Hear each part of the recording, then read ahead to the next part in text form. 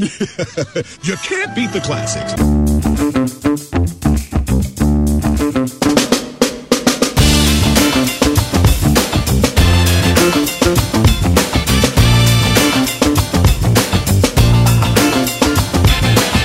All right, everyone. Welcome to episode 7 of You Can't Beat the Classics podcast. So, in our last episode, we promised you that the next episode, this one here, would be a movie from the year 1984. Oh, and we picked one. George We and certainly Mike are with picked me, one. as always. And yeah, we picked a really good one for 1984 here. I think I saw this on the list. We went through a few movies for this particular year. We saw this one and it said, yeah, it's got to be this. It's got to be this. Yeah, no, it became pretty obvious when we were going through the list. I was blown away by 1984's movie selection, by the way. Yeah, I thought- 1984 was a tough year, though. This did beat a handful, maybe even more than a handful of really good movies. Yeah, definitely. This year, tough decision to make, but this is one of the ones that definitely stood out, I think. So for this episode here, number 7, we're going to be talking about 1984's The Terminator, directed by none other than James Cameron. I know, right? Oh, man. All right. Right off the bat, this is peak American sci-fi. This movie is excellent. Sure, they've tried to, make this a series, make the Terminator a series as much as possible with a slew of movies. But you always got to go back with in the franchise with this one, because this movie I said this to you guys just a few days ago. This was way ahead of its time. Yeah. So, do you guys remember the first time you saw the Terminator? Yeah, the first time I saw Terminator, me and Mike's grandpa fell asleep, and he left the TV. He always used to watch AMC classics with black and white movies and stuff like that. But occasionally Terminator would come on, and I caught Terminator after he fell asleep watching some stupid Western. So that was my first time. Go ahead, Mike. The first time I watched it was with my parents, and it was one of those, okay, leave the room now. Okay, come back in. It was one of those things. We did the same thing with Jurassic Park. It was the same scenario with that movie. But yeah, no, it was it was. I was very young, and I didn't really understand, the movie and the situations and all that stuff. So honestly, I've seen part here, a part there, and a part there on TV more recently, but I haven't actually sat down and watched it, unedited from beginning to end. So this was a really great experience for me. Yeah, I think the first time I saw it was definitely probably the same situation, George. I saw it on AMC, wicked young when I first saw it. I think I might have seen, this is before I made the cardinal rule of I was young, so watching movies in order. I probably saw Terminator 2 before I saw this one, and I remember my dad telling me oh yeah, Arnold's a good guy in this one. I'm like, wait, he was a bad guy? Yeah, it's funny you say that, because 3/4 through this movie, my wife, who knows what the Terminator is, but she hasn't actually watched any of them, she was like, wait, why is he a bad guy? And I was like, oh damn, that's awesome. I love that you brought that up though, John, because I 100% remember watching this as a kid, thinking that Arnold was supposed to be the good guy. So I probably did watch it out of order. That's annoying to think about. Yeah. It's a pet peeve. Ugh. Yeah, that's one thing I don't do. I don't do that now. I always watch movies in order now. But yeah, this movie is just a lot of surprises at this one. I think a lot of the roles Arnold was doing, he was the action hero for a lot of the movies he was doing. So this was a totally different role for him. Mm. You know, a really menacing role for him, I think.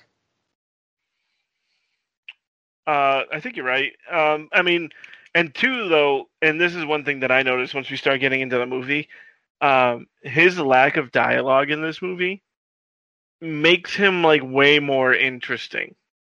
Mm-hmm. And I think it's also because he was pretty relatively new to acting, and he had a very, very thick accent. So I think that they wanted to make him robotic, but they also didn't want to give him like some, weird, European or like Scandinavian accent because like why would a robot have that accent? You know what I mean? Mm-hmm. So like his lack of dialogue made his character in this movie way more interesting too. It's unique, right? It was like, I don't know. I don't think you can see a movie like that nowadays, right? Without CGI. Like how often do people like they easily could have CGI'd the robot stuff, and obviously we'll get to that. But like Arnold performed almost I would say 95% of everything. It was like Arnold as the robot, you know? So But I think it's also funny though.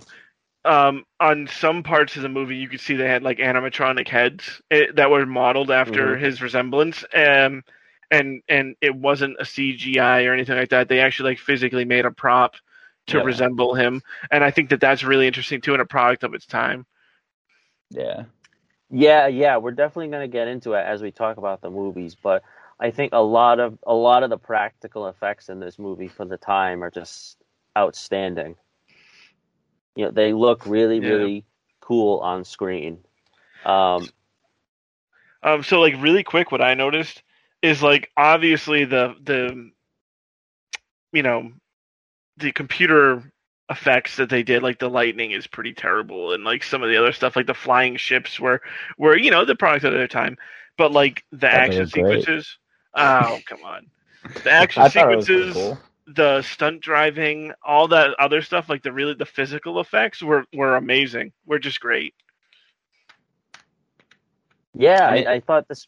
Oh, go ahead, George. Sorry. No, I was just to say. I mean, if you thought those effects were kind of meh, I thought they were fucking dope. Not gonna lie. I just thought that they were dated. In movie standards, they're dated.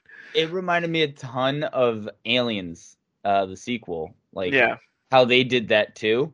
But I still thought, like, I don't know, man. I watched it, and maybe it's nostalgia, right? Maybe I'm 32 years old, and those are the action movies we grew up on. But I saw it, and I was like, all right, time to go to war. Like, let's go, Kyle. And I thought immediately of Terminator Salvation, and I was like, how it all connects down the road. So I guess the rewatch now is better, but maybe it saved the effects a little bit because of nostalgia. Yeah. All right, we're about to get into the movie here, but before we do that, we always want to watch the trailer. So let's see the trailer for the Terminator. That aged well. In the 21st century, a weapon will be classic movie voice. No other. This weapon will be powerful, versatile, and indestructible. It can't be reasoned with. It can't be bargained with. It will feel no pity, no remorse, no pain, no fear. It will have only one purpose: to return to the present and prevent the future. This weapon will be called the Terminator. You're dead, honey.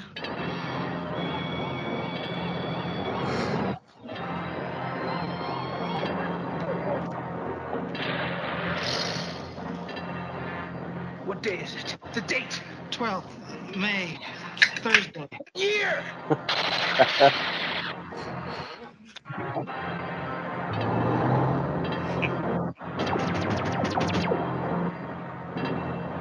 I'm here to help you. I'm Reese. DN 38416, assigned to protect you. You've been targeted for termination.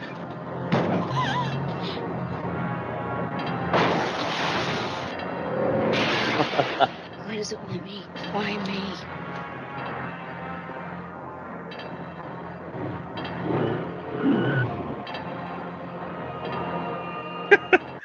this is blank stare? The Terminator. Your future is in its hands.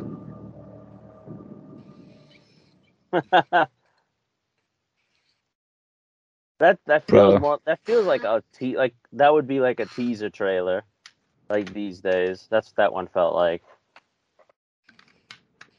How do you not like the war scenes, man? Like, damn, that was So fire. they just seem a little dated, and I know that they're all practical effects, so like it's cool that he like modeled it and he made models for it and all that stuff. It's just I'm not expecting much out of a movie from 1984. It Right. just you know like in today's movie standards, they're just dated, and like it's not that I think that they're good. It's just that I think they're nostalgic, which is just different for me.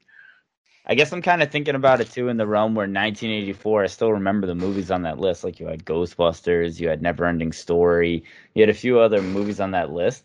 Yeah. And I guess because the effects look so much better in Terminator than they do in those like other movies that are relied on special effects, like Ghostbusters relied on special effects, and Mhm. Neverending Story was just a fucking smattering of special effects. I thought it was like better than that. I was even for today's time too. It's like not bad. You Yeah, this movie, it felt like there was a lot more. They wanted to concentrate more on like something actually in front of you as opposed to a special effect. But that's James Cameron, I think, in a nutshell. Yeah. So. Yeah, and it's he like put out of the park with this one here. So let's start diving right into the movie here. So we're met in the year. So it's Los Angeles in the year 2029, which we're not that far away from. Another 8 years. Another 8 years, and we're there. Can I intercept this for 1 second? Yeah. Later on in the movie, and not to give anything away, Sarah Connor's asking questions about the future and her future son, and he says that he started his tour of service with John Connor in 2021. He served with John Connor from 2021 to 2027. Oh, okay. Yeah, I thought that was pretty interesting. I didn't even pick up on that. Neat. Yeah. Protect Connor. But the world is ravaged by machines, and so we get that introduction there, with the set of 2029, and that's it. I mean, we had that text box there too, which I can't remember what that said, but it was pretty much just describing the scene for us. And that you're met with that familiar Terminator theme in the title screen. Do. Yeah. And then we're brought to the present day, 1984, and it looks like Arnold arrives from the future, naked. That's what I put. Like, I think like Kyle Reese explains it later. He's like, you go in naked. Yeah. Like nothing dead can come through. Yeah, it can only transport biological matter. Yeah. I'm happy they explained that because like a lot of my things are about naked time travel. Like, yeah, even I don't want to get too far ahead, so I'll save it for But later, like Arnold shows up, he's fully butt ass naked, and he is a fucking mammoth. And I wrote down that if you see a naked Hercules, you fucking run. Bill Paxton. Bill Paxton, you don't fight him. Yeah. I have Bill Paxton question mark. Yeah, these 80s punks don't know what's about to hit them. It's so funny that you mentioned Bill Paxton because I was like, is that him? That's totally Bill Paxton. Yeah. Yeah. Loved Bill Paxton. Your clothes, give them to me. That was the What'd you worst say, Arnold freak? accent. But Oh, that's great. well, it's like, yeah, like he takes care of him pretty quickly. It's like, yeah, I mean, yeah. As soon as I see somebody put their hand through somebody else, I'm gonna give them my clothes. Yeah, No. that's how to start the movie. Yeah. Well, Right. Indiana Jones death grip. And then enter Kyle Reese from the future, naked. I have in bold. Well- Why is Kyle also naked? Well, yeah. Well, there's two big differences from when Arnold arrives and when he arrives. When Arnold arrives, it's like nothing. When Kyle arrives, like he's in serious like pain, which he describes later that it's painful to travel through time. But I thought that was an interesting difference there between the two. Yeah, and it's funny because Whitney asked me, she's like, "Oh, so is he a human?" And I was like, "Do you see how he's in pain right now?" And like when the Terminator came through, he was totally fine. Yeah. So it was kind of like a nod, like, "Oh, these two people travel through time and they're not the same." Well, like this, like and like the police immediately start chasing him, but I'm like, what did he do? He did steal the pants off of a homeless guy. True. Like, the cops described him as like, we got a guy rabbiting over here. Yeah, I don't know what that is. I'm like, I don't know what that term means, but but all right, fine. The police are chasing him. And like, all right, I know you have to. I know he has to he has to act fast, because he was sent there to save Sarah Connor, protect Sarah Connor. But I was like, maybe play it a little bit cooler when you arrive from the future. Don't immediately draw attention to yourself by attacking the cops.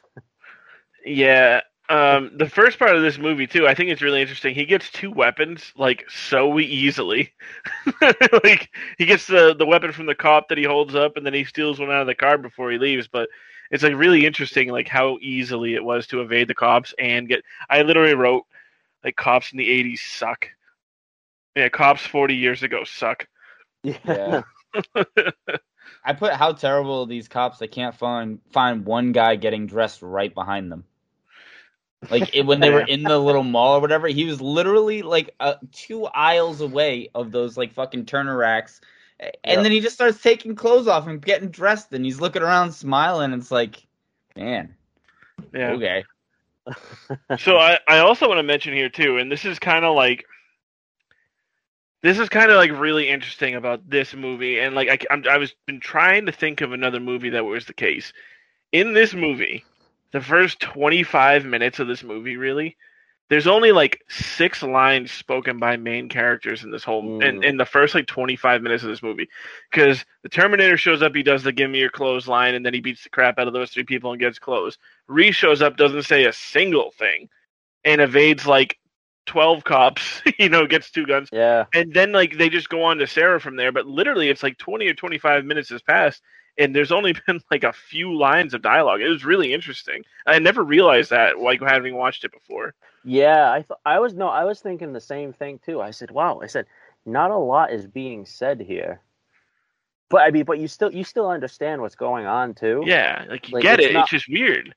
It is odd, yeah. It's just a different way to tell a story, but he told it without having to say anything, which is like building the mystery behind the Terminator and this other person.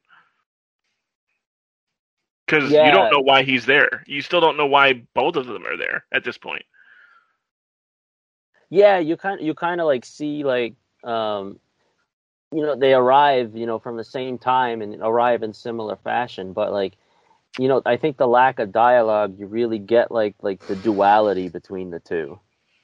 Right. Which is interesting. Yeah. Yeah. And now enter Sarah Connor before she's totally traumatized for the rest of her life. It was odd. I mean, it was odd seeing Sarah Connor like this because because I think a lot of us know her to be like, just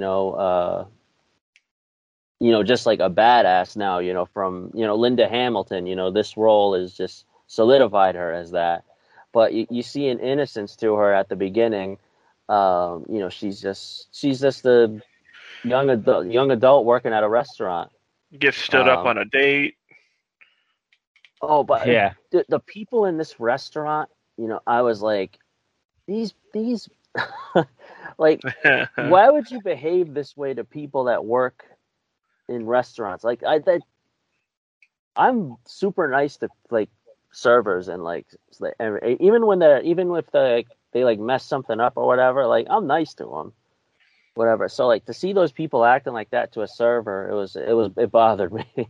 Yeah, no, yeah, I agree. But yeah, I think they were trying to build like how plain Yeah. and boring our life was and all that stuff, and that was just one way to do it.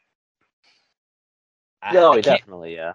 I couldn't imagine being as rude as some of those people were, and like Sarah still going to work. Like F that. I know the kid yeah. puts a scoop of ice cream in her In her apron, pocket and walks then away. Yeah, and then someone was like, "You're the real hero here, kid," or something was the line, and I was like, "What? Yeah. Like you're not gonna scold the child? Like what the hell's going on, man?" Yeah, different times. Kick these people out of here. You know one thing I noticed from this scene too that is like just different. It's just like product of a different time. Did you notice all the people that were smoking in the restaurant? Oh yeah. And it's just like Yep. you never see that. You never see that now. And like they flip over to the police station in a little bit, and there's just people smoking all over the place. yeah. I just think it's funny.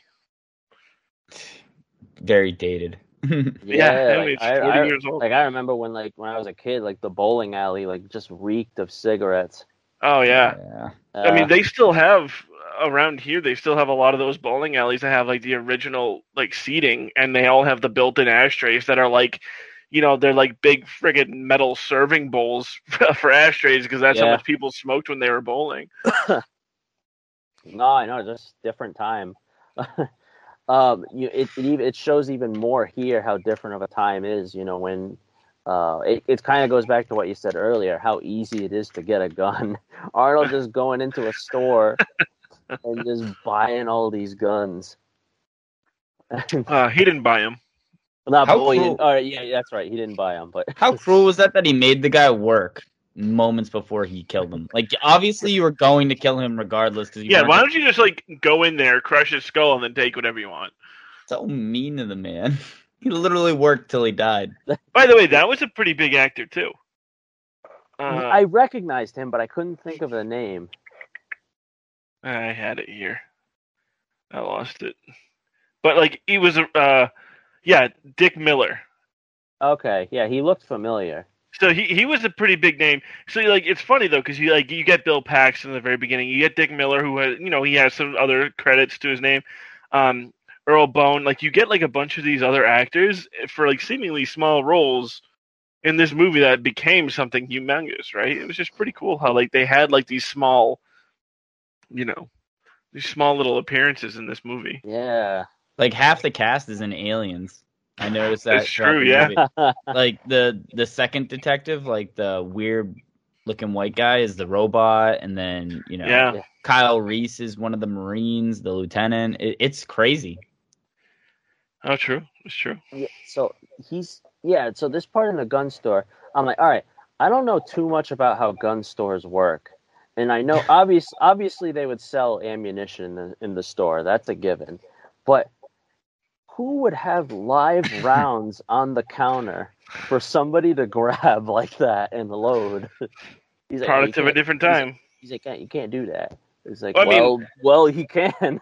I think it's funny that you're not even bringing up. So they have a semi-automatic shotgun, which are illegal, like tons of places, and the Uzi, and Uzi, which is illegal everywhere because it's essentially a pistol. He would have had the plasma rifle, but they didn't have it in. That's true. Yeah, just what you see, buddy.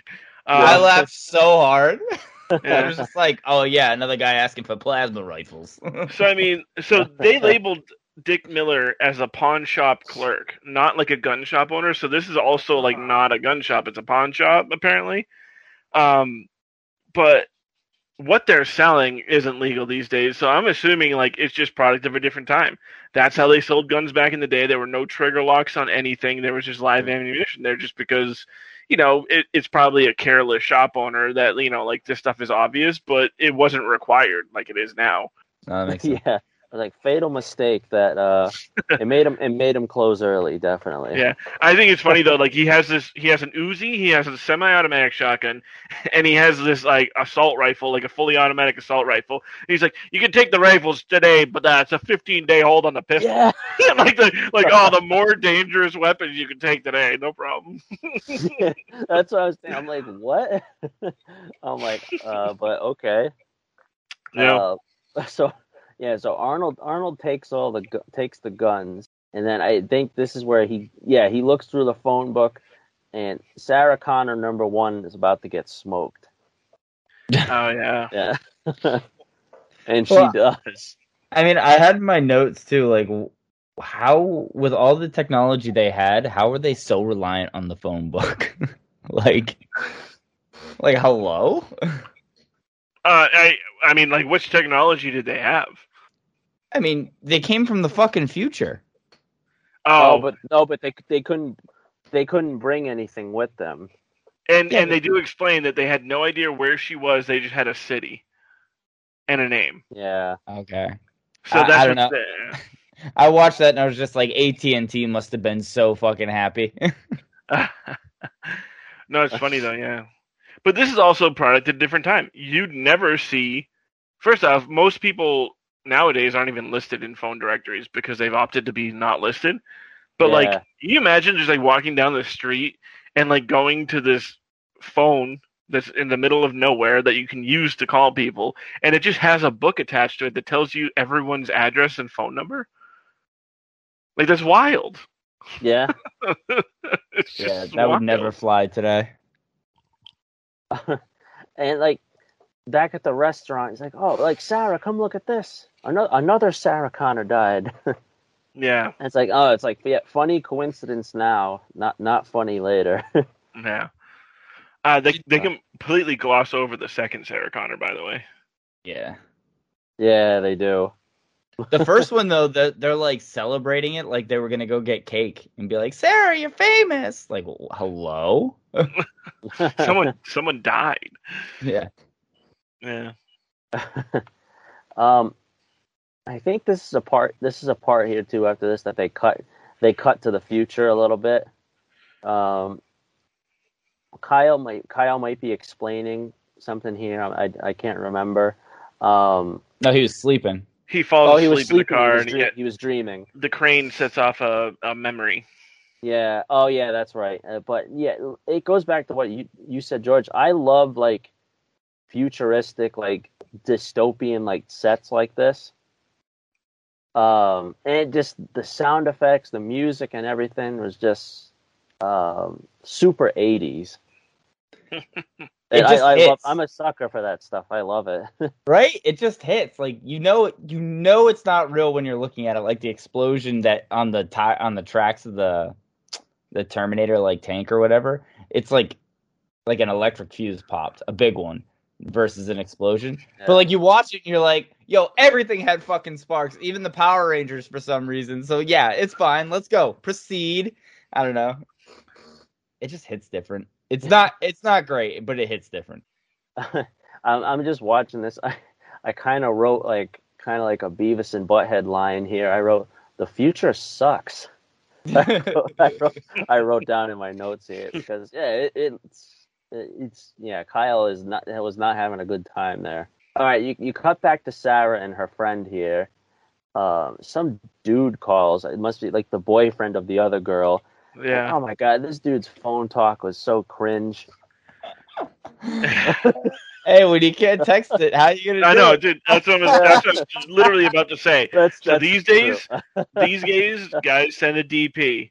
Those days, you just randomly dial up a number, and when someone picks up, you just start talking dirty.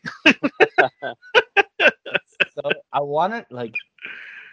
wonder how many of like people that actually happened to. Like, there's no shot that was it had to have been that common if they put it in the movie to like timestamp nostalgia and everything. But like, yeah, that's so fucking gross. That's so fucking gross. This is weird.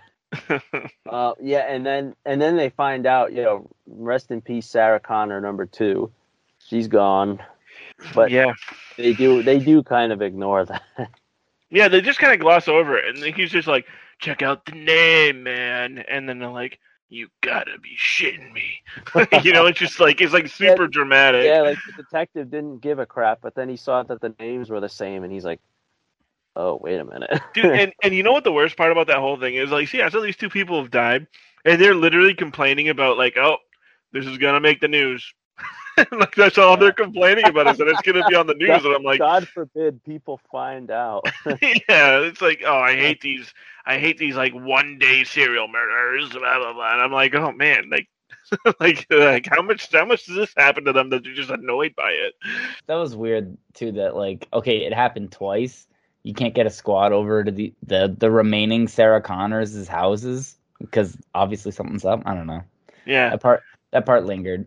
Well, meanwhile, Sarah Connor's roommate is getting throttled Yeah, by the dirty talker. So much so that she goes to make a sandwich. Dude, did you see though? She was gonna make a lit bologna sandwich. She had the bread, she had the lettuce, she had the mayo, she had the tomato. I thought she was gonna make like a 12-foot like hero that you have like at like Super Bowl parties. I know. She has so much stuff. She had so much stuff, and then the whole gallon of milk. I'm like, Jesus. I know. Like this girl is like, she's replenishing. Where does she put it? Now all I'm picturing is her walking back Dude. and forth with a big 12-foot hero and a gallon of milk. Dude, you know what's funny? Do you have IMDb up for this movie?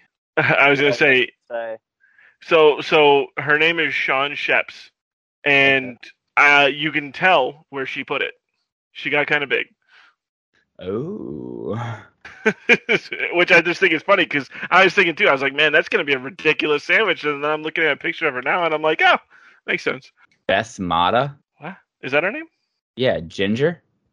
Oh, it was Ginger. No, Ginger was the waitress, wasn't it? No, Ginger was the. I have them backwards. Dang it. Yeah, this girl's a dime, bro. Yeah, I know she's a dime. I got it backwards. I was looking at the waitress lady. My bad. Oh, okay. Her movie career didn't last too long. Nope, she only has 3 credits. I think Sarah gets stood up, and so she goes to catch a movie by herself, but the police are trying to contact her, like to say, hey, this weird thing is going on. You got to get to a safe place. Sarah finds out about it, and she's like freaking out. She's at a bar, and she sees it on the news. Yeah, and like the word is out, like you got to go hide, Sarah. And then they're trying to get in contact with her, and she feels like she's being followed, so she goes into that club, which $450 cover for that club. Dude, and so much neon. Oh yeah. There's 5 people just flailing about in that club. They made $20. This is one thing I was wondering, what the heck was Sarah thinking? Like, you had access to a phone in a quiet restaurant, but you chose to use the phone in the loud club that you can't hear anything. You know what's pretty awesome, one minor thing I saw. So Reese was able to find her without using a phone book. Good job, No, Reese. he ripped a page out of the phone book, too. Did he actually? He did, yeah. So he just so happened to find her before the Terminator did? Yes. Interesting. Yeah. The Terminator finds her friends because he finds out that's where the last Sarah Connor is, so he goes there. She's not there. But I think Matt is the name of the weird guy on the phone, and he gets the crap kicked out of him.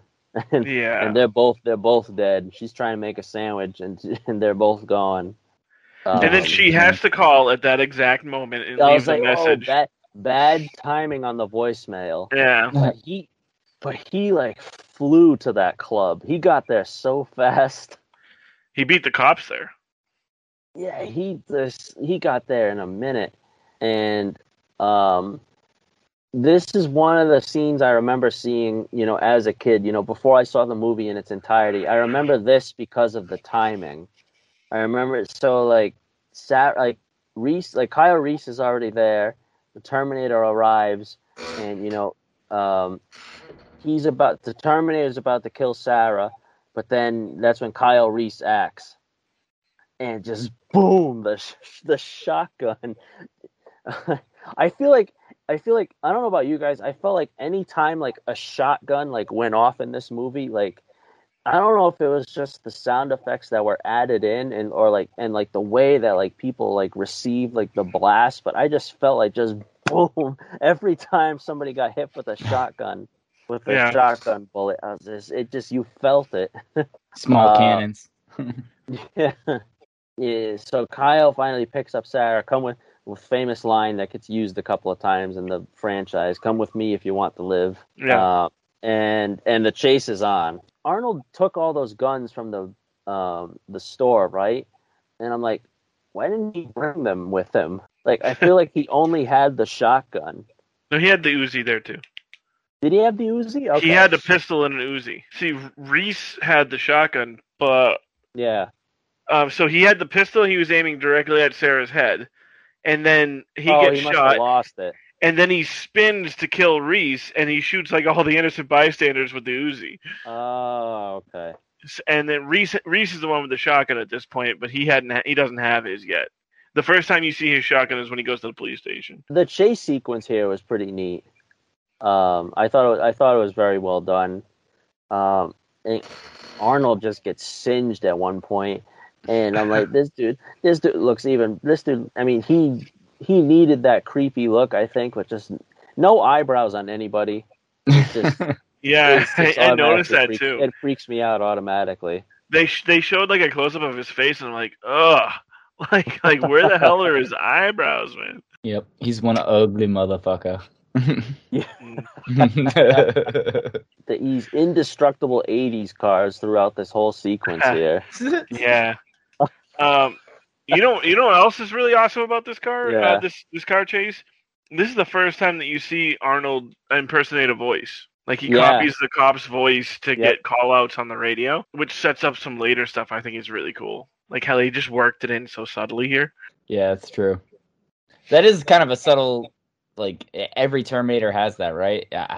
The changing of the voice thing always fucking And it gets started me. there. Always fucking gets me. Yeah, it started Yeah. there. It's a lot different when movies have like the bad guy or like the killer or whatever, as a machine rather than like a person. Like I feel like when a bad guy or somebody like this is like a person, like you grow to hate them, with their personality and everything, but like this guy, he has no personality.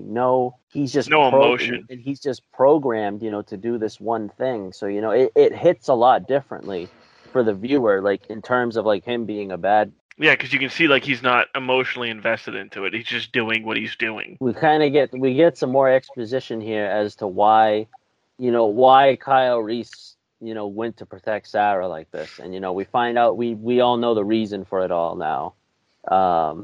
John Connor is supposed to be born. Yeah, he's the one that's supposed to, help humanity in the future. So it's very important that Sarah stays alive. All right, first, Arnold got away really fast when they finally, when he smashes into that wall there, and the cops all get there. Yeah. You see Kyle Reese, he's about to shoot the cops, and Sarah's like, no, he's like, they're gonna kill you if you do. And all right, good thing he didn't shoot the cops, Yeah. because he would have been dead. Yeah. But then that sets up like the next 15 minutes of just being like furious at this movie, in my opinion at least. Just like because like Sarah like totally buys in prior to this point. She's like, oh my gosh, yeah, I'm a Sarah Connor person. Like I don't really know how I'm gonna do it, but like this is my role, and like I believe him entirely. And then all of a sudden she goes to the police station. She's like, is he crazy? Yeah. I'm just like, okay. Yeah, so now we're brought to the police station here, and all right, we meet this doctor, Dr. Silverman, and automatically with this guy, he just says a few lines here, but his body language and everything, it just tells you what kind of doctor he is right off the bat. And it sets up for an interesting, I guess it's not really an interrogation because, he's a criminal psychologist or whatever, really, but it makes for an interesting back and forth between Kyle Reese and him later on. They're cutting back to Arnold too, as he's like trying to like repair himself. Dude, the makeup at this part, unreal for this time, for this time period. I agree. Like I love 80s like super graphic like makeup like that. Yeah. I mean, nowadays we can tell that that's super fake. So, you know, for Cameron's type movies, the feel he likes to have, I feel like that today would have been CGI'd. I Oh, feel definitely. Like, yeah. Yeah, but it was all practical here. Like, Yeah. they were messing around with like these pulleys inside of an arm, and like he was moving the fingers. It was pretty cool. And then he goes up to his face. He cuts off his eyeball. Oh god, dude. That part, just the makeup is extraordinary in that. And then he puts on the iconic sunglasses. Now he's got the real like notable like Terminator look, glasses, the leather jacket. Yeah, this is the Terminator look that people will be familiar with. We're going back and forth between what's going on with him in the police station, and the doctor. The doctor is just eating this up. Everybody is with what Kyle Reese is trying to explain. This dude's like straight up telling him the truth about everything. But I mean, it as hard as it is to believe something like that, you know, they're kind of like poking fun at him too. It's like, oh yeah, he's definitely crazy. Yeah, that was weird. That like they didn't even really listen to anything he was saying. I get how outlandish it sounds, but like, I don't know, just weird. And it's not like they didn't have eyewitnesses that Kyle Reese wasn't the killer, right? Like half the club must have seen Arnold in his fucking gorilla costume and been like, the cops. I feel like the cops too. Like literally, they had like an explanation for like everything that happened. Like Sarah's like, how did he punch his hand through a window? And the cops like, oh, must have been on PCP. Yeah, he won't feel that pain for another couple hours. I'm just like, you, sir, have never taken PCP. Yeah, they're literally just like eating up all this. yeah. You find out a lot from Kyle Reese too, and you know you find out all about Skynet. You know, Skynet didn't know anything about Sarah, so otherwise it probably would have been a lot easier to just, you know, take her out. But the fact that like even they didn't know anything, a lot of exposition there on the time period that he comes from and all that. But the doctor goes home for the night. And I always forgot that the doctor is the one that walks by him when he's entering the police station. And it's funny because in upcoming movies, he's hailed as like the one that survived the police station massacre. Well, he wasn't even there. He wasn't even there. You get the famous line from Arnold, "I'll be back," between him and this cop at the desk. And he just smashes his way into the police station. Oh, he back. This is definitely one of my favorite parts of the movie. Just this police station just massacre. Didn't the car at the beginning feel a little unnecessary though? Yeah, he could have literally just like pulled open that door. It felt a little unnecessary. Yeah, it's funny though. You see like the ragdoll cool entrance. If you like, so I watched back that scene like when he crashes through a couple times because like the ragdoll of the cop flying into the wall behind him is just hilarious on so many levels. Funny, yeah. It happens a couple other times during this movie too, where they just have like obvious ragdoll and like, you know, like obvious like, you know, stand-in puppets or whatever that are meant to like, and like the ragdoll in them is just so hilarious. Well, Because you can't control. And then like the way people just like fly when they get shot by guns in this part. I always try to find like the craziest one, or like the funniest one. Like the funniest one I think for me in this part was like the main like detective guy. I don't remember his name. I know he was in charge of like everything at the police station. But Traxler. Like, I thought his was funny. I thought his was the funniest. Yeah, like is it when he gets shot and he like sits against the door and then the other guy's like, "Hey!" And he goes out in the hallway and gets blown away. Like, shoots Terminator, and then Terminator just one bullet, and he's like,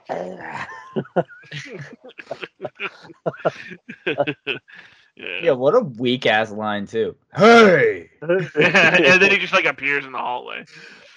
Like, that's Conan, bitch.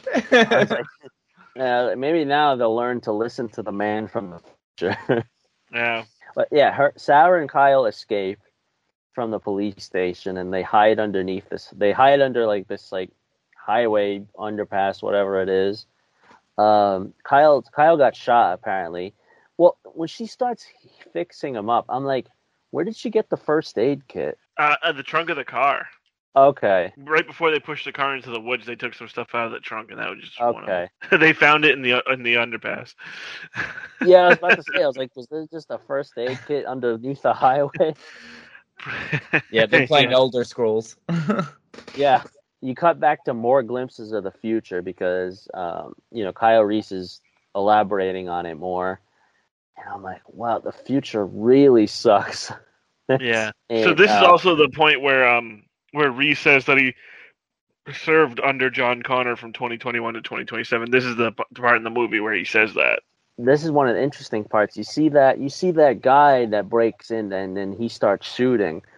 And I think this is when they started discovering that Terminators like this existed, because they couldn't tell that he was a Terminator because he looked human. Right. And that's what made these things so scary for them, was that they had no idea of telling.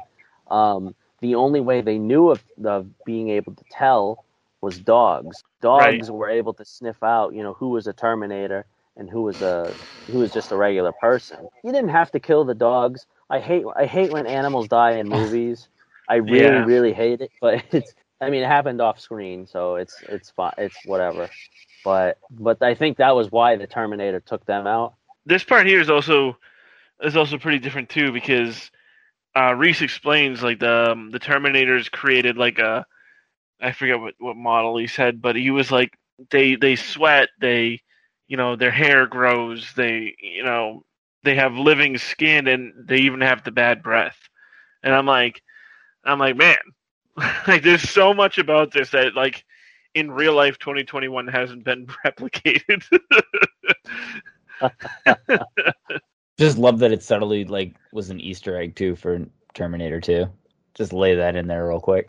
But you see that Kyle had a picture of her, so I was like, all right, so he did know what she looked like. Yes. So yeah, so he knew a little bit more than what the movie was presenting at first. Cut back to Arnold in his crappy apartment that he bought. I forget what the guy walks by the room and he's like, "Oh, is a cat dying?" I forget what he said. You got a dead cat there? Dead cat in there? He's going through these responses, and the one he goes to, "Fuck you, asshole."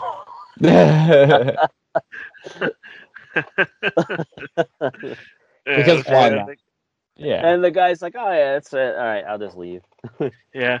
And then it's funny, the next scene they show him walking down the hallway with the freaking assault rifle just in the air. The guy's like, "Oh shit!" All right, this is where Sarah makes a huge mistake, and it plays into something you mentioned a little while ago, Mike. She's on the phone with who she thinks is her mother, and the mother, I say that with quotes, is saying, "Oh, just tell me where you are. That way I can help you. Please, I want to help my daughter." And oh my God, Kyle Reese, you forgot to tell her the Terminator can disguise voices. I know. He told her not to say it, not to talk to anyone and tell him anything, but he didn't tell him why. Literally said every single thing about how they look human, how they pass gas, they sweat or whatever, and all this stuff. But you didn't tell her that they can change voices. Fatal flaw. Key component here. And then this dinky hotel room, and they make a John Connor. Oh, it was bound to happen, dude. So it's funny because I was watching the scene, and the wife was there and all that stuff, and I was like, why is she making that face? It looks like she's in pain. This does not look like she's enjoying herself. I don't know if you guys noticed that as well. It's the mullet. Don't worry. Oh, it's the big hair. Yeah. Where are you supposed to put it? I thought that was funny. You're bound to see Linda Hamilton at least somewhat naked at some point during this movie. And we did. Yeah, so John Connor is I shouldn't say born. That'd be Conceived, but conceived that made. The Terminator arrives, so it's time to go. He's chasing him down again. Like Kyle Reese is like throwing out these like pipe bombs he made at the hotel. But Yeah. you know what? I was like, all right, he's throwing these, but I'm like, he stuck out way too far of that window. I'm like, of course he was going to catch a bullet. Yeah. Yeah. He was like, might as well have just been put his arm out waving. Oh, hey. Yeah, but like, Like- this is the part too where like they're fighting him and all that stuff, right? And he gets run over by that tractor trailer. Oh yeah. Yeah, That so like truck, that truck hit. I was like, oh yeah, it hits Arnold Schwarzenegger. He grabs onto it, and then like the truck driver stops to do a respectable thing and be like, "Oh my god, I just killed a guy," and then he gets destroyed, and now all of a sudden Terminator has an 18-wheeler. get out. This 18-wheeler is chasing them both down. I'm like, all right. I feel like the truck would have caught up to them, even with them running. I'm like, that truck was going, like, he would have been flooring it. Yeah, Like, trucks he would've- aren't known for their speed. Well, but he's a machine, so like he would have put that pedal to the floor. So I was like, that truck would have been going, I think a lot faster than what it was going. So I don't know. I thought they were outrunning the truck pretty easily, but it's fine. Because literally the truck just goes up in smoke. Like the next scene, there's boom, Yeah, there's explosion.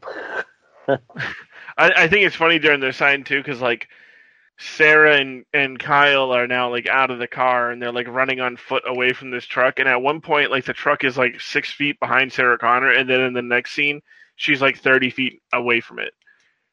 And my wife was just like, "Oh man, like how did that happen? How is she outrunning a truck right now?" I just thought that was funny. It's because he stalled the transmission. It's the standard, man. Obviously, yeah, he's a robot, but like he's not perfect. Imagine, like, oh my god, just imagine like all the outtakes with Arnold driving a stick shift on a movie set.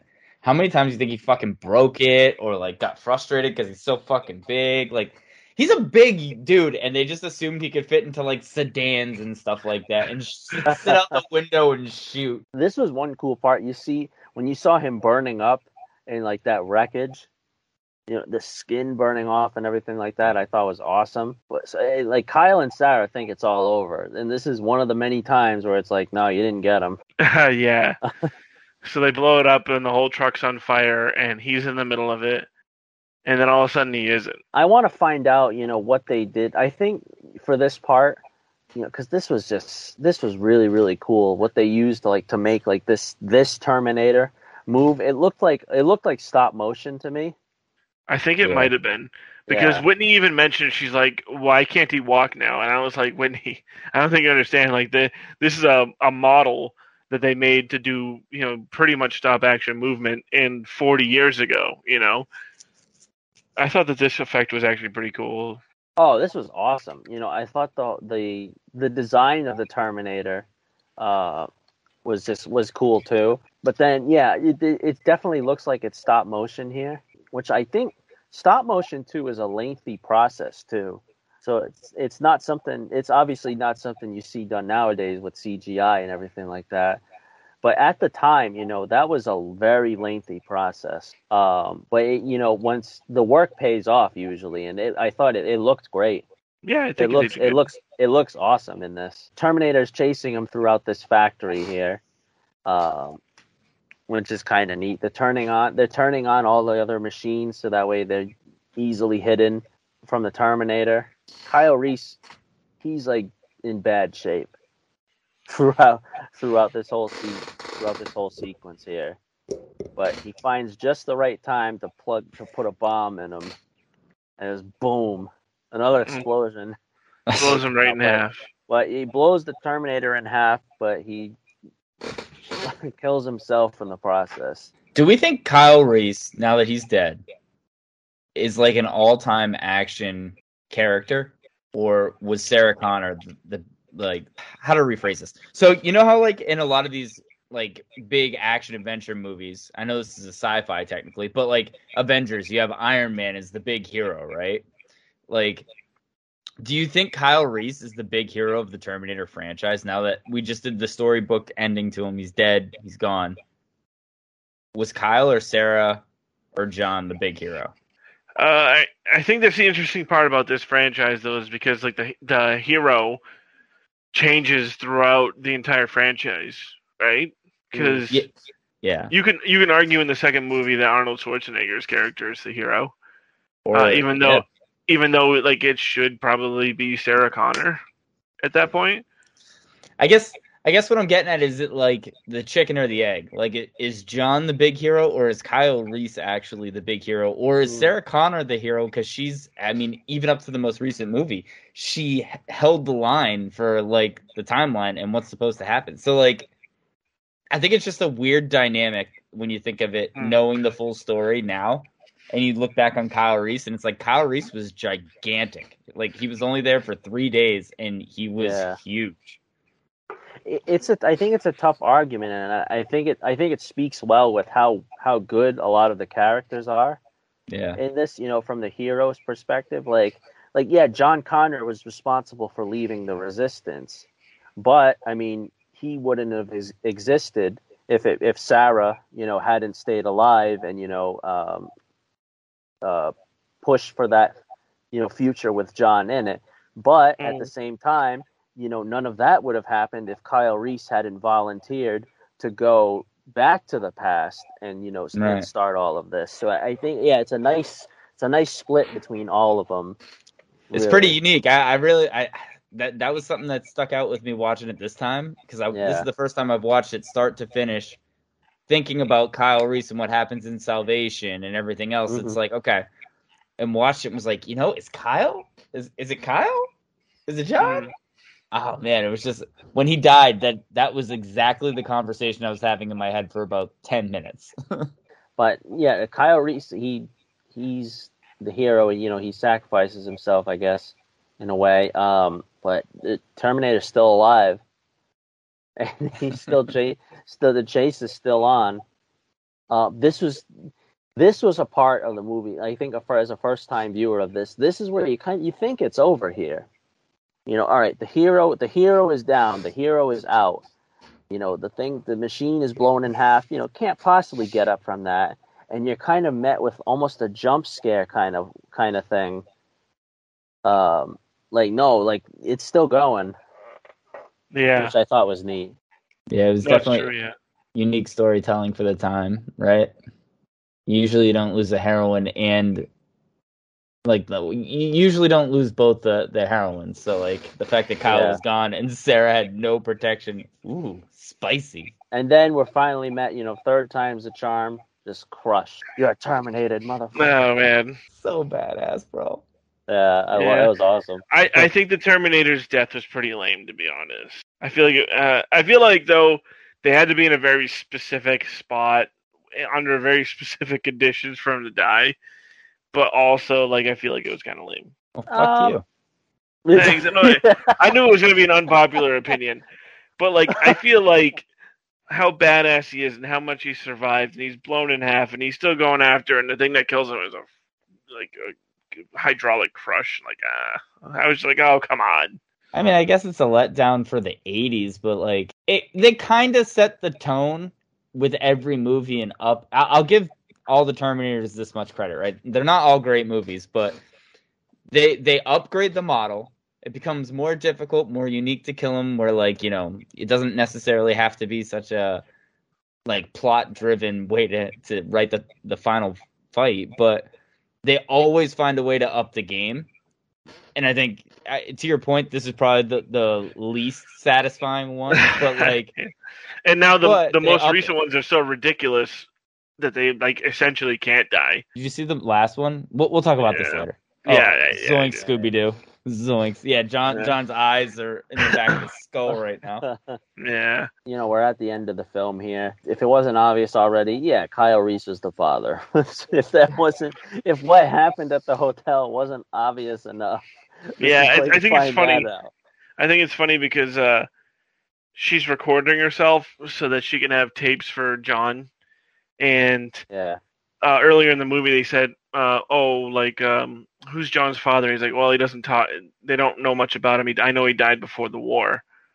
And like they make that so like he like when all that stuff happens in the hotel and then he dies there, you're like, oh, okay, there's another nod to it. But then she says, do you think do you think John would still send Kyle back knowing that he's his father?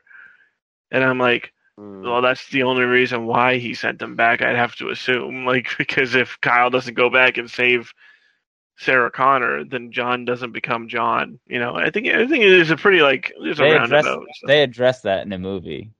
I want to say it's Salvation, where they address that he specifically, John Connor, focuses on keeping Kyle Reese alive once he knows, because he knows it's his dad. So Kyle Reese, when he gets in the camps and everything, they risk everything to go get Kyle Reese. So I think he does know. And he sends him back on purpose to go pork his mom. Pork my mom. We see the familiar picture of her that Kyle Reese had, and then that's the end of the movie. This movie's awesome. Like I said at the beginning of the episode, peak 80s sci-fi.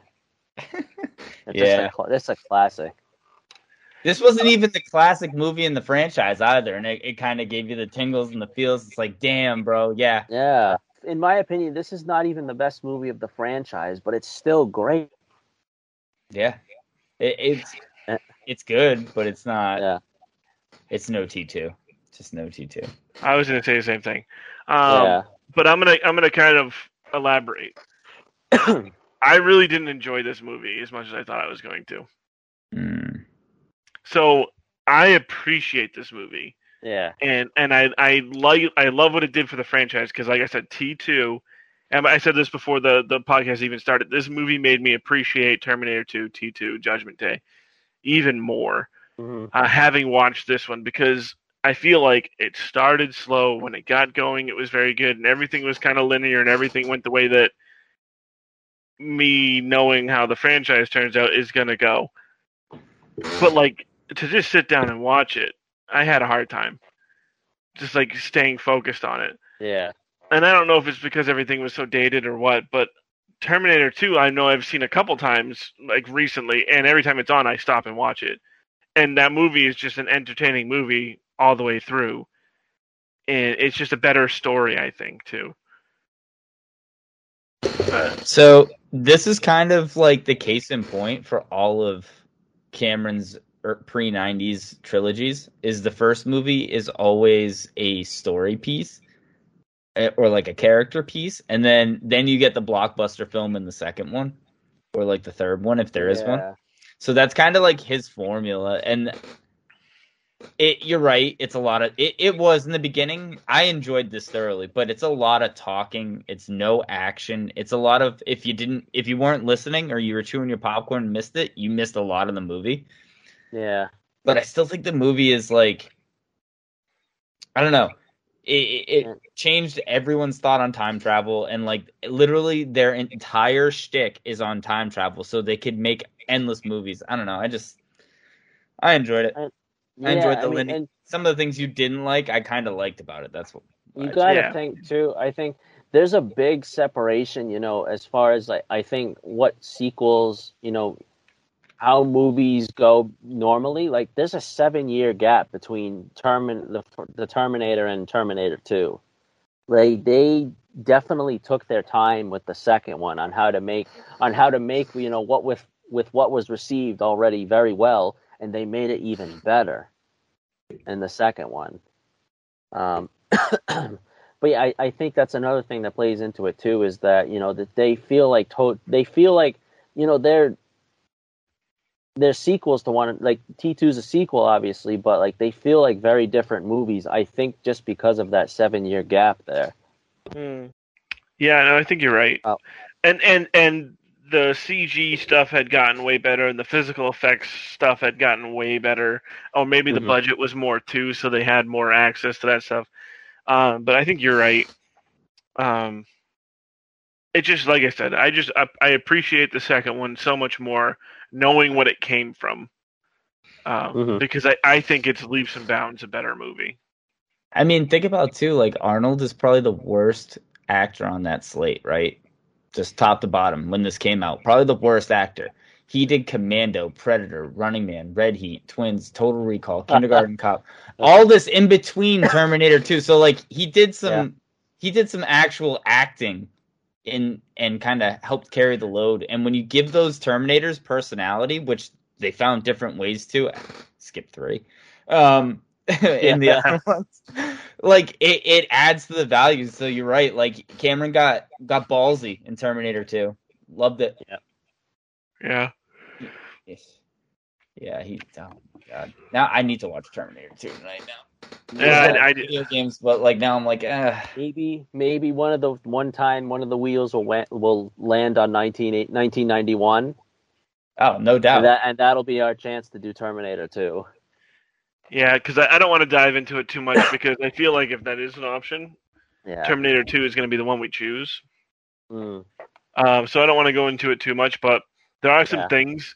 So some stuff from the first movie that carries over that I really liked. In the second one, basic plot is Arnold Schwarzenegger comes back to protect John Connor now. But I love how they explain stuff like he takes lines from the first movie because John Connor programmed it into him to make Sarah Connor and John Connor from today's world trust him more. Yeah. So like the "come with me if you want to live" is what Reese said to Sarah. Mm-hmm. And then he takes him out of there. So the Terminator comes back, and in the second movie, he says it to Sarah. Yep. And then she gets flashbacks, and she immediately trusts it. So they did like a lot of cool stuff like that. So yeah, there were 7 years between those movies, but they still took from the source material and made it true. And I think that that's a James Cameron masterpiece. So he can take something that's like a really solid foundation of a story and use it to improve his second version of it. I think it's really cool. Yeah. I'm just looking at Terminator 2 now, and I'm looking at like just kind of like some of the effects to see what he would have done differently than he did in the first one. And I think we've already covered this, but just to recap, he keeps the CGI to a minimal. Everything is like prosthetics. Everything is in front of your face. The CGI is obviously because they use the T1000. Yeah. But like, holy shit, what a great job in '84. If he stayed true to his guns, didn't use CGI, just fantastic work. I agree. Yeah, this is one where Terminator is a franchise that they've tried a lot to keep it going, with a variety of movies. But I think with this franchise, you can't get it's too difficult to get past the first and second one. The third one's kind of a nosedive. They tried with Terminator 3 and Salvation and Genesis and Dark Fate, and John hates Dark Fate. That's the most recent one. Yeah, Dark Fate. Yeah, I got problems with that one. I liked Genesis more than I liked Dark Fate. Yeah. Which one was Genesis? The one right before it. Yeah, I can't remember what that one was about. That one I only saw once. I don't remember it too well. That's the one when the girl has like the bunker underground, and then she lives with him, and he's preparing her for the apocalypse and all that stuff. Emilia Clarke's in it as Sarah Connor.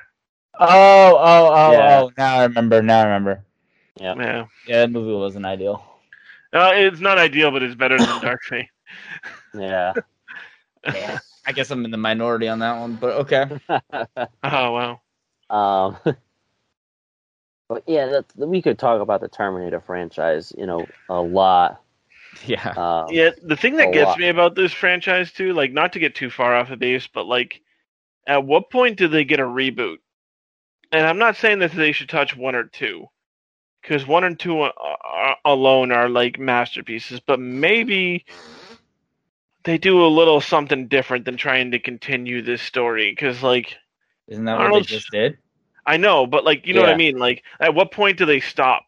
Because And I think now is the time because I think they killed off all the main characters, or really close to it. I think the next thing that they want to do is I think they're going to try something animated for Terminator. They've already done an animated series for this, and it's really good. Yeah. So if they could expand on that, it'd be great. It's like comic book stuff too. It's pretty good. Yeah. I think maybe something not live action is the way to go Yeah. for them. But yeah, I mean, we'll see. Yeah, who knows? Mario's getting a live action movie, so anything's possible. No, Mario's getting an animated movie. Oh, that's animated. Whatever, dude. The live action movie for Mario is already perfect. If we ever touch that one day, oh, that'll be the day. I want to throw up just thinking about it. Dude, all right. We'll end that here. That was our talk with the Terminator. Thanks for tuning in for this episode here. We're going to get into our selection here for the next year, where we're going to pick a movie out of it, and the following episode after this will be a movie from that year. So I've already spun the wheel. We already recorded us spinning the wheel. I'm going to end it there, and you're going to find out what year the next episode will be from. That's it for episode 7. George and Mike, thanks as always. See Peace you out. next time. So I have years between 1970 and 2020, as usual. So we're going to spin the wheel, and we're going to find out what year we'll be choosing a movie from and what the next episode will be about. So let's spin the wheel.